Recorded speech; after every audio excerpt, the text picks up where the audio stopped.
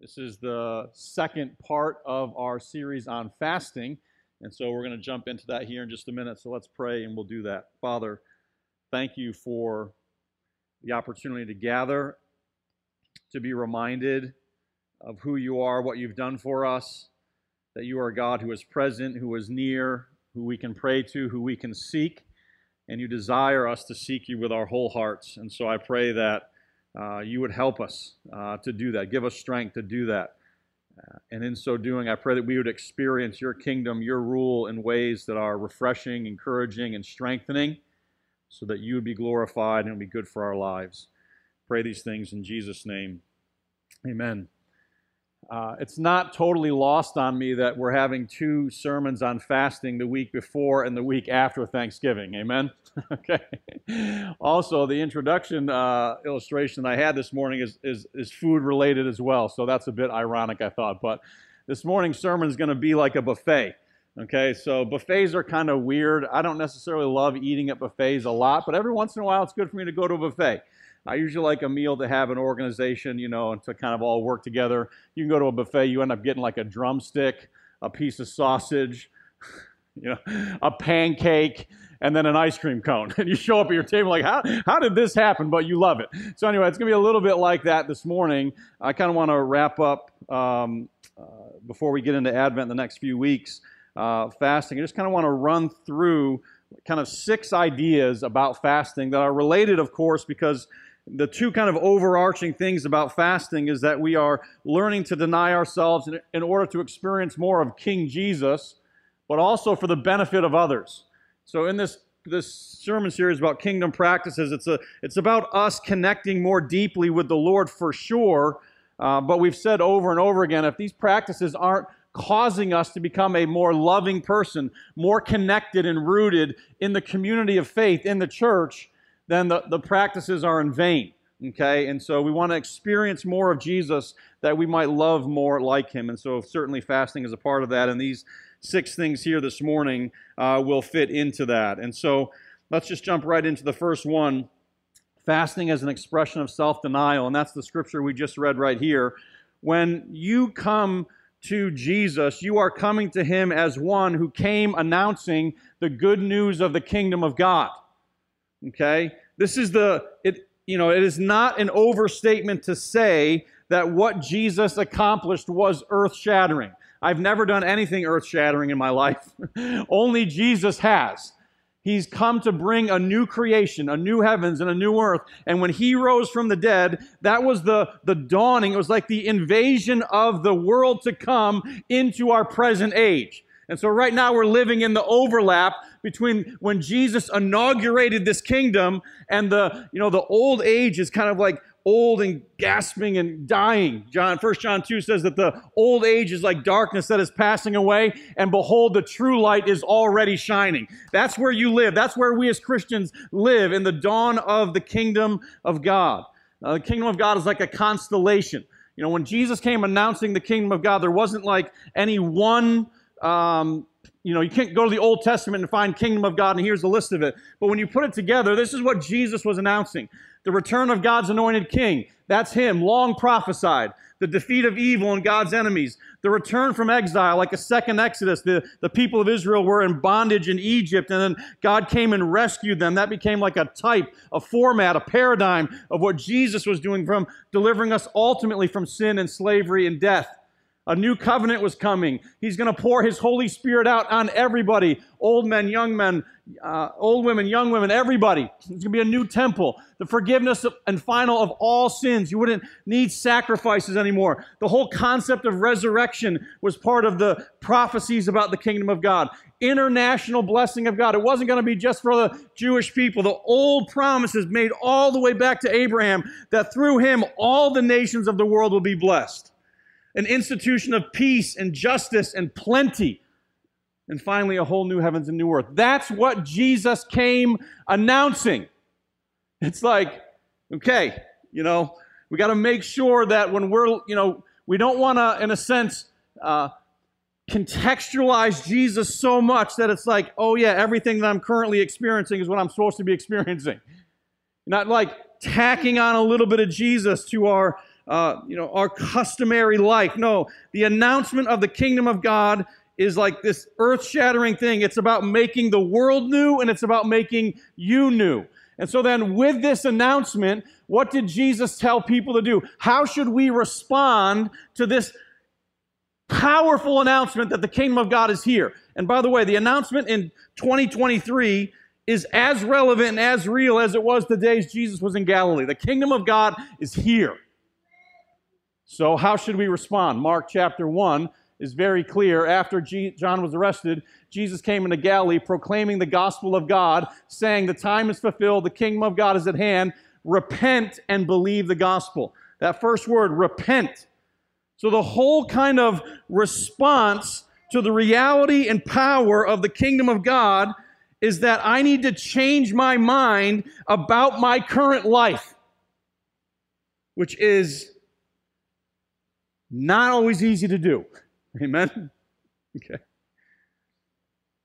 There's a whole reorientation of my life. It literally is a new world, a new realm. And so then we ask questions like, well, what about my reputation? What about my family? What about my loved ones? What about my status? What about my wealth? Yeah, those are all the right questions to be asking, because it's a whole new kingdom. I mean, I think of it in terms of like almost in our country, like Civil War, North and South. If you're in the South, like a lot of the way of the life of South was altered and changed when that happened. The passage we read from Matthew chapter 16, if you're coming to follow Jesus, be an apprentice of Jesus, there's a sense in which my whole life is about denying myself, which is very contrary. The world today is saying to be myself, I need to express myself. To find my life, I need to express myself. And Jesus is like, no, if you really want to live, if you really want to know who you are, he says, deny yourself. And so fasting then is like, and this whole point is Pastor Dave's. As we talked, this was something he was passionate about, and I was like, oh yeah, that's really good. That needs to be said. It kind of frames this whole fasting practice.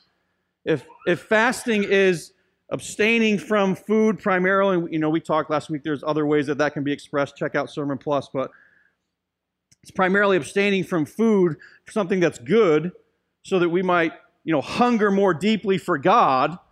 That makes total sense in the framework of a discipleship where I'm saying, you know what? My whole life is being surrendered. I am not saying whatever I want, whatever is earthly, selfish, proud, any of that. I'm saying no to that. My whole life is saying no to that.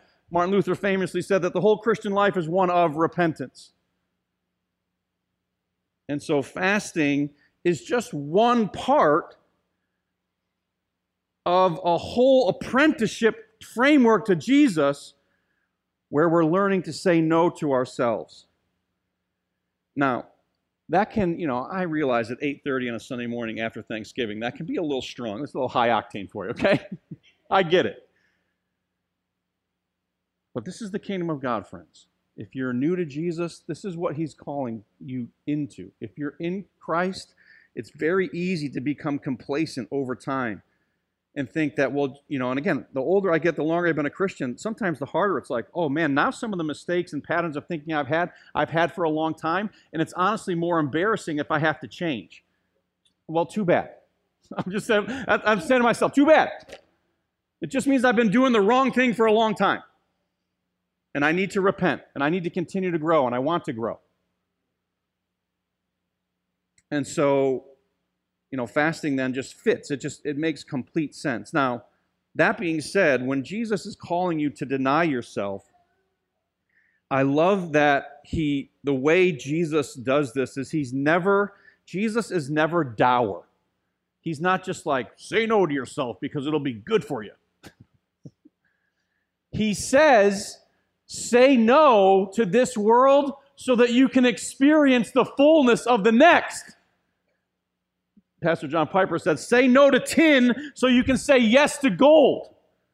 There has to, the selfishness, the pride, the temporary nature, all of that stuff needs to get out of us so that Jesus can pour into us his presence and power of new creation. Things that you will really want and things that will really bring satisfaction. I mean, that's what Jesus is saying here. Lose your life so you can actually find it.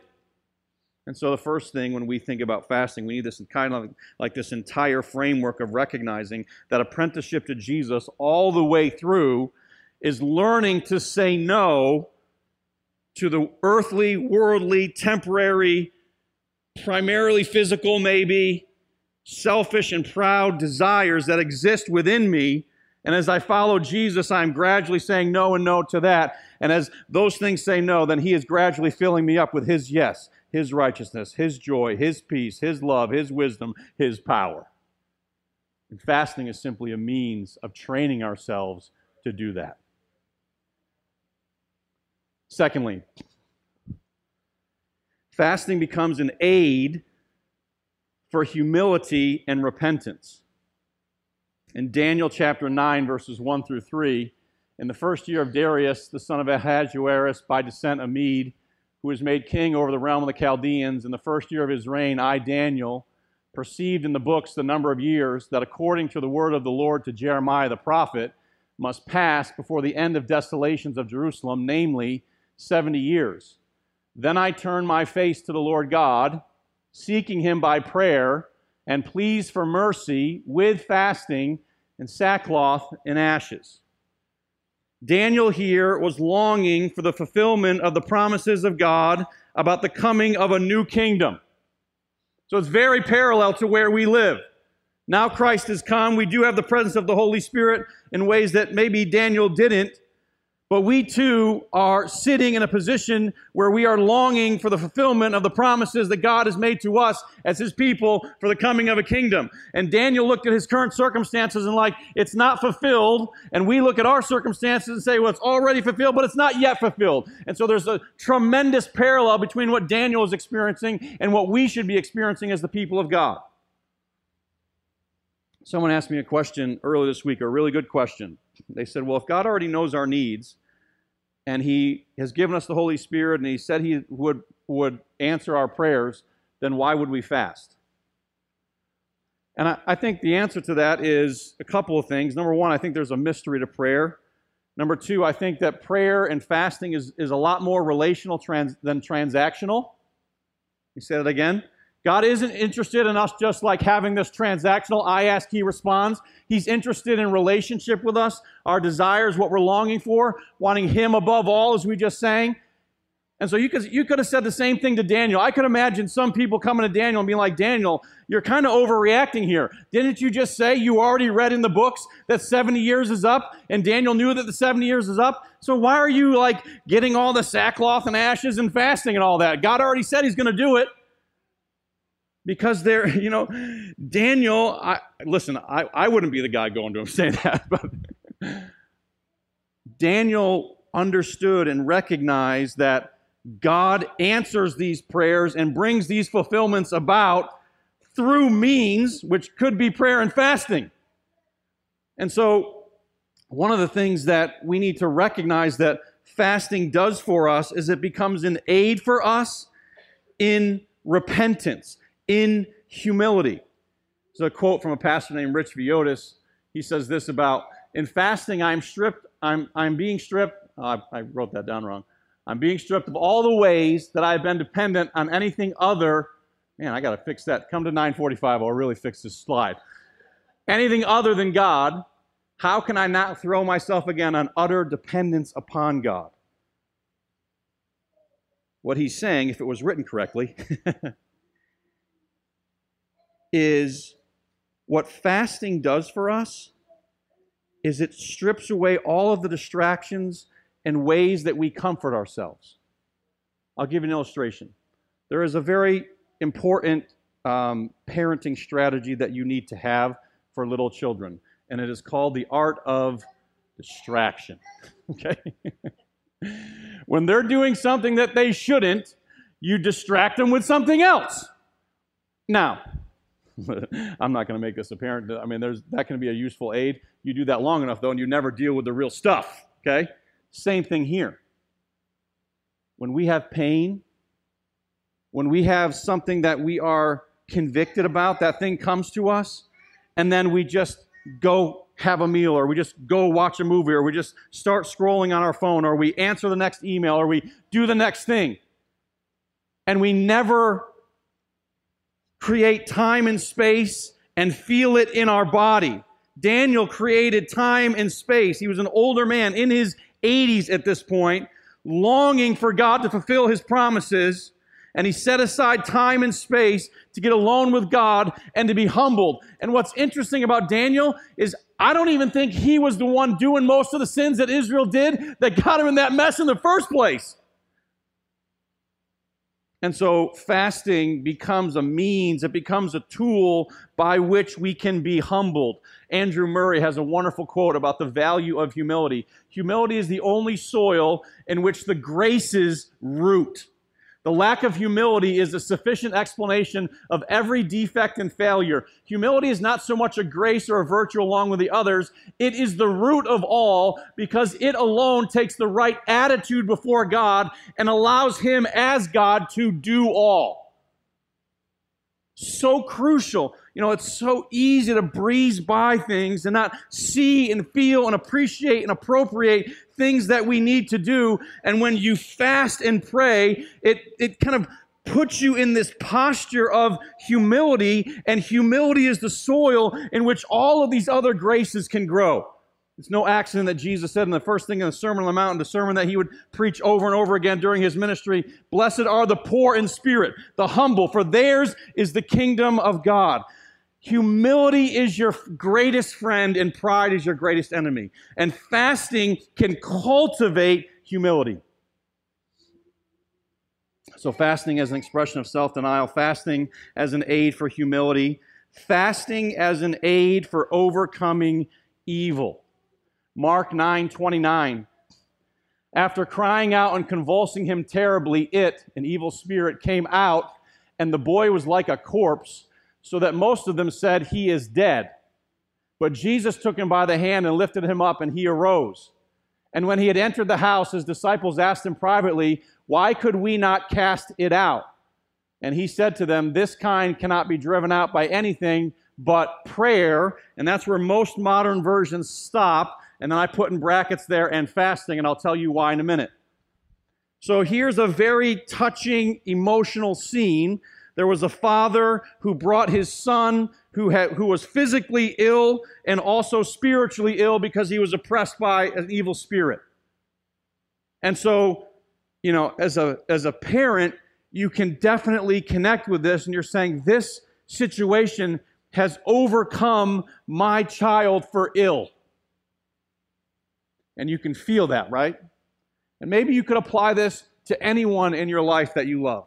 Parent, child, brother, sister, friend, whoever, and you see that there are the harmful effects of evil in their life, and they're just like there's nothing you can do. You've tried doing what you can do, and other people have tried, and it's just like it's just a barrier.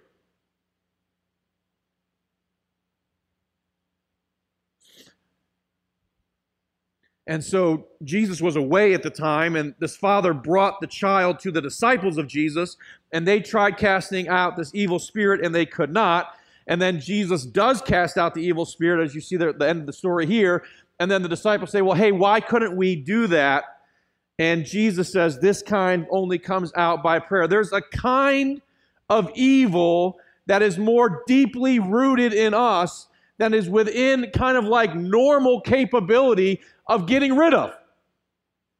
And Jesus says it only comes out by prayer. And I think the implication there is fervent prayer. I don't think, you do know there's different kinds of praying, right? It's not all the same. We don't pray for all the same things in all the same ways.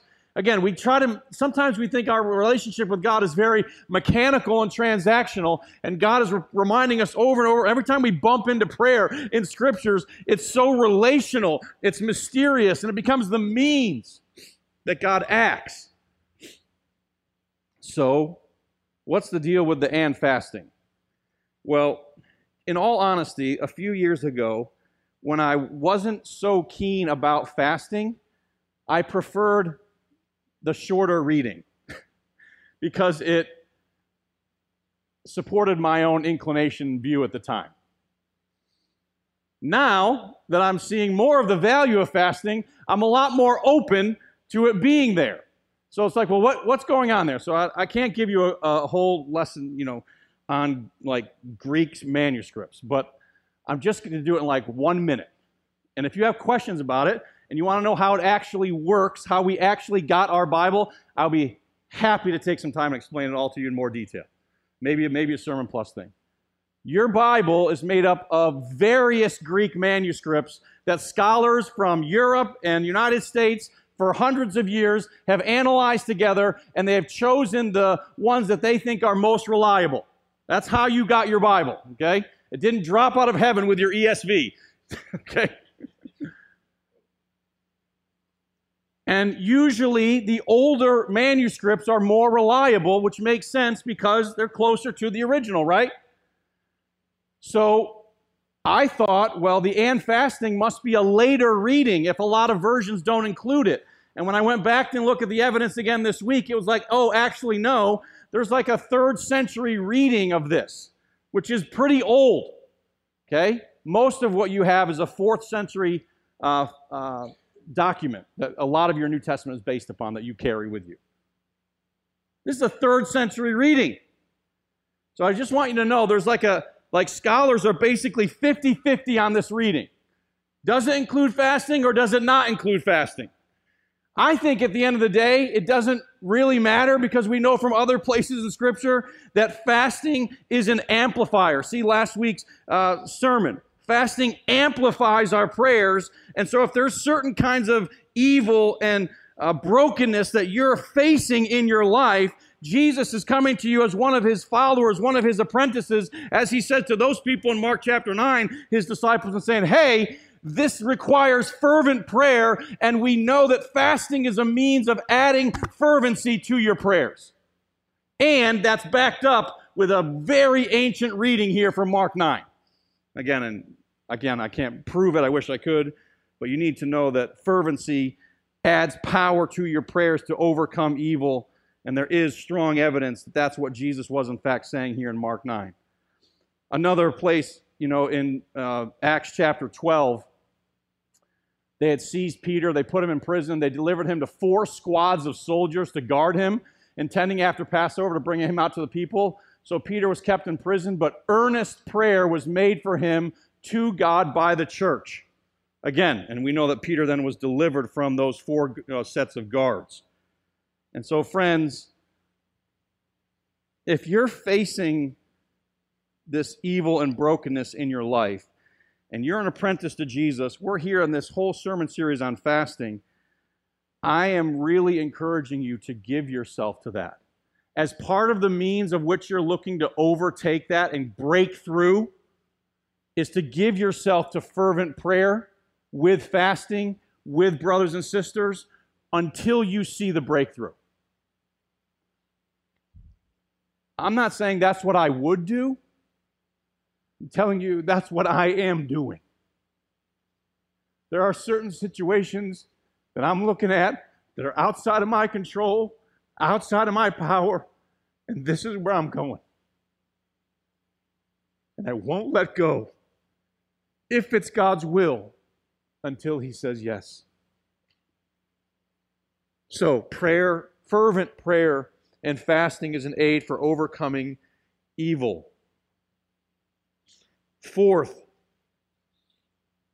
fasting as an aid for direction and power.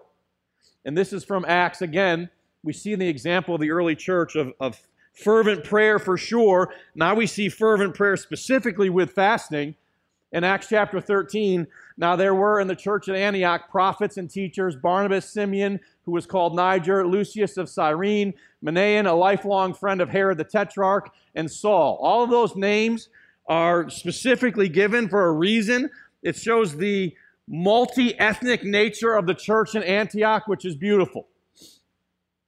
While they were worshiping the Lord and fasting, so probably some type of corporate gathering similar to what we would have here, where there would be singing and praying and the reading of Scripture. They were worshiping the Lord together, and they were fasting as a group. The Holy Spirit spoke. Wow, stop right there. Christians gathered in the name of Jesus, worshiping, fasting, which is a longing for the fullness of Jesus' presence to be made known, added to their fervency of their prayer. And in that situation, the Holy Spirit spoke and said, separate from me, or set apart Barnabas and Saul to the work which I have called them. Then after fasting and praying some more, they laid hands on them and sent them off. Acts 14 is a similar verse. And when they had appointed elders for them in every church, with prayer and fasting, they committed them to the Lord in whom they had believed. It was a common church, specifically, I would say here, there's application for church leadership, to be men and women who fast and pray for the direction and power of the Holy Spirit upon the church. I mean, do you know how strategic it was for Paul and Barnabas to be set apart? That was the first, quote-unquote, missionary journey. That was the first time the good news of Jesus fully and freely went to the nations. How did it start? The prayer and fasting of the saints. And so, again, if you're a person and you're looking, man, I need direction, I need insight, I need the power of the Holy Spirit in my life, fervent prayer and fasting as an aid to the prayer. Again, the whole point isn't just like fasting is the key for everything. Prayer is the key for everything. And fasting can be a means, or it is a means, it's an aid to our prayers to amplify them. And we see example, again, I've shown you 4 examples now of the whole thing is self-denial, how fasting is an expression of that. Fasting is a means by which your humility and repentance can be cultivated. It's a means along with your prayers to see breakthroughs over brokenness and evil. And now here we see fasting as an aid to direction and power. 5th, now we're just adding the pancake to the plate here. You almost made it. We're rolling. Fasting in connection with love. I kind of saved this one toward the end because some of the first few points can be kind of individual, and they need to be. But here we need to see that when fasting is talked about either in the Old Testament prophets or even Jesus himself, it is regularly in connection with love for our neighbor. And going back to the introduction, this whole sermon series on the practices, if our practices don't cause us to become more people of love, then they're in vain. 1 Corinthians 13, you're just a resounding gong, a clanging cymbal. And so in Isaiah chapter 58, we read this verse a little bit last week, but I want to expound on it this week. The nation of Israel, they're facing exile, and they say, why have we fasted and you don't see it? Why have we humbled ourselves and you take no knowledge of it? You see the connection again between fasting and humility? It's an assumption. See point 2. If you want to become a more humble person, open yourself up to God. Fasting is a tool for that. Why have we humbled ourselves and you don't take any knowledge of it? Behold, in the day of your fast, this is the Lord's answer, you seek your own pleasure and oppress all your workers. Behold, you fast, only to quarrel and to fight, to hit with a wicked fist. Fasting like yours this day will not make your voice to be heard on high. Is such the fast that I choose, a day for a person to humble himself? Is it to bow down his head like a reed and to spread sackcloth and ashes under him? Will you call this a fast, a day acceptable to the Lord? Is not this the fast I choose, to loose the bonds of wickedness, to undo the straps of the yoke, to let the oppressed go free, and to break every yoke? Is it not to share your bread with the hungry and bring the homeless poor into your house? When you see the naked, to cover him, and not to hide yourself from your own flesh? That person who is poor and naked in the covenant community there is your own flesh, he says, your neighbor. Then shall your light break forth like the dawn, and your healing shall spring up speedily. Your righteousness shall go before you. The glory of the Lord shall be your rear guard. Then you shall call, and the Lord will answer. You will cry, and he will say, here I am. So, New City. It's not, you can't even really, these kingdom practices all kind of like weave together. You can't even really have a conversation about fasting if you're also not having a conversation about love, justice, and charity.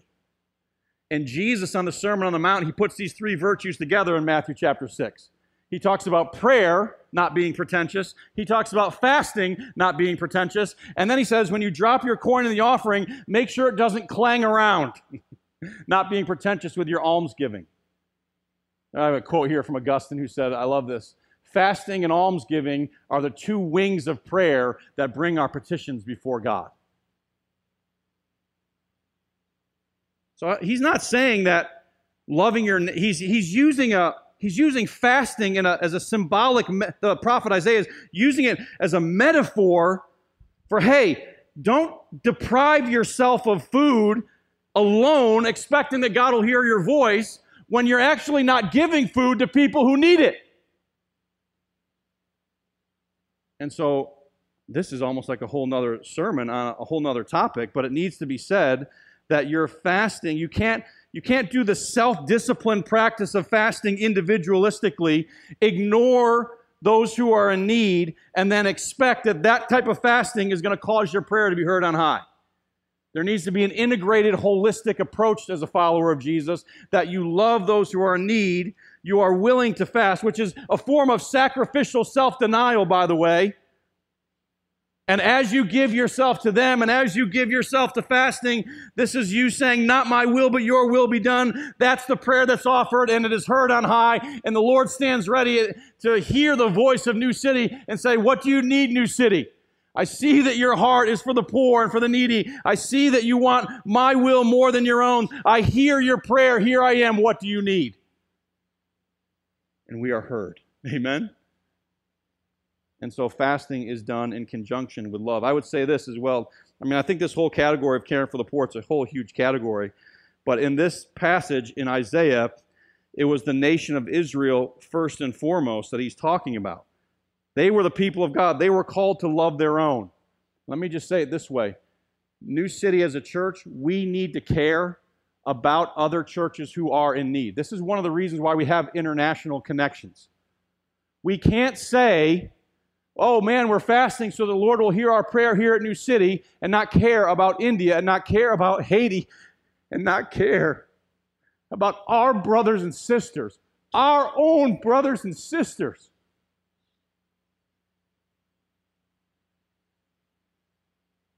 Around the world. We can't close our eyes. It's not my problem.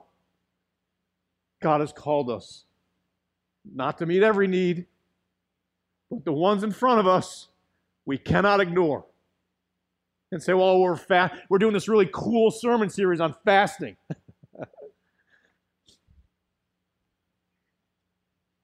And we could have other conversations about what that means for our neighbors who are not necessarily in Christ with us and how we should love them as well, for sure. But definitely, Galatians 6 says, do good to all, especially the household of faith. And so fasting always needs to be done in conjunction with love of neighbor. It's not either or, it's both and. And now finally, the last one, we made it. Here's the ice cream cone on top.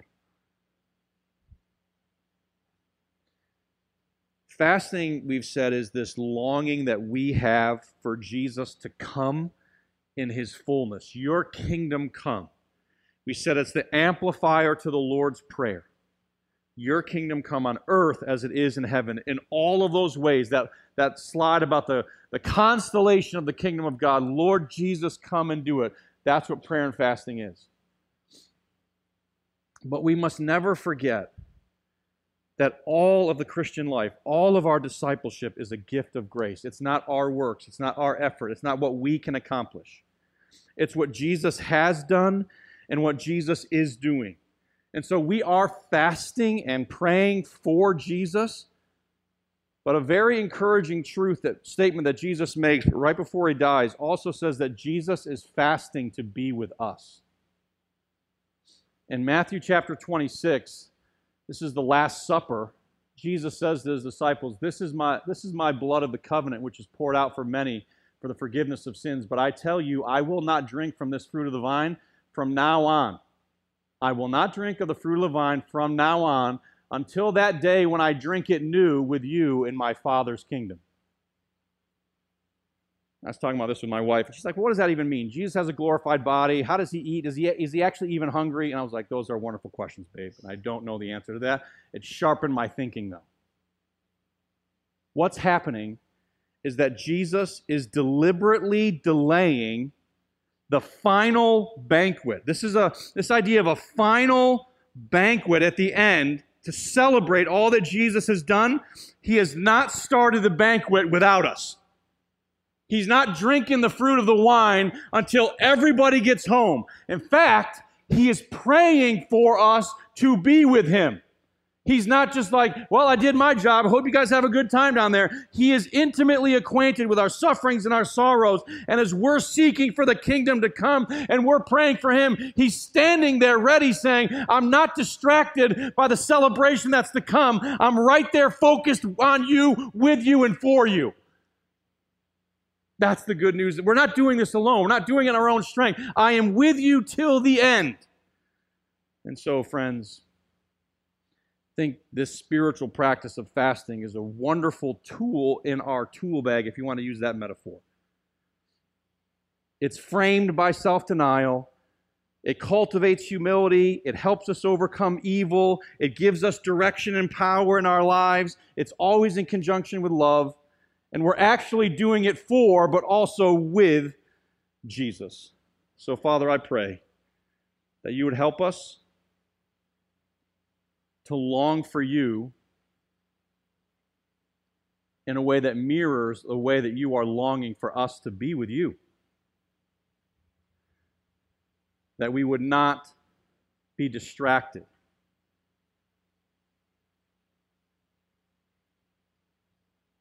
That we would not get discouraged. We wouldn't lose heart. But that we would continue to pray and when and where appropriate to fast for your kingdom to come and your will to be done in our lives. In your name we pray. Amen.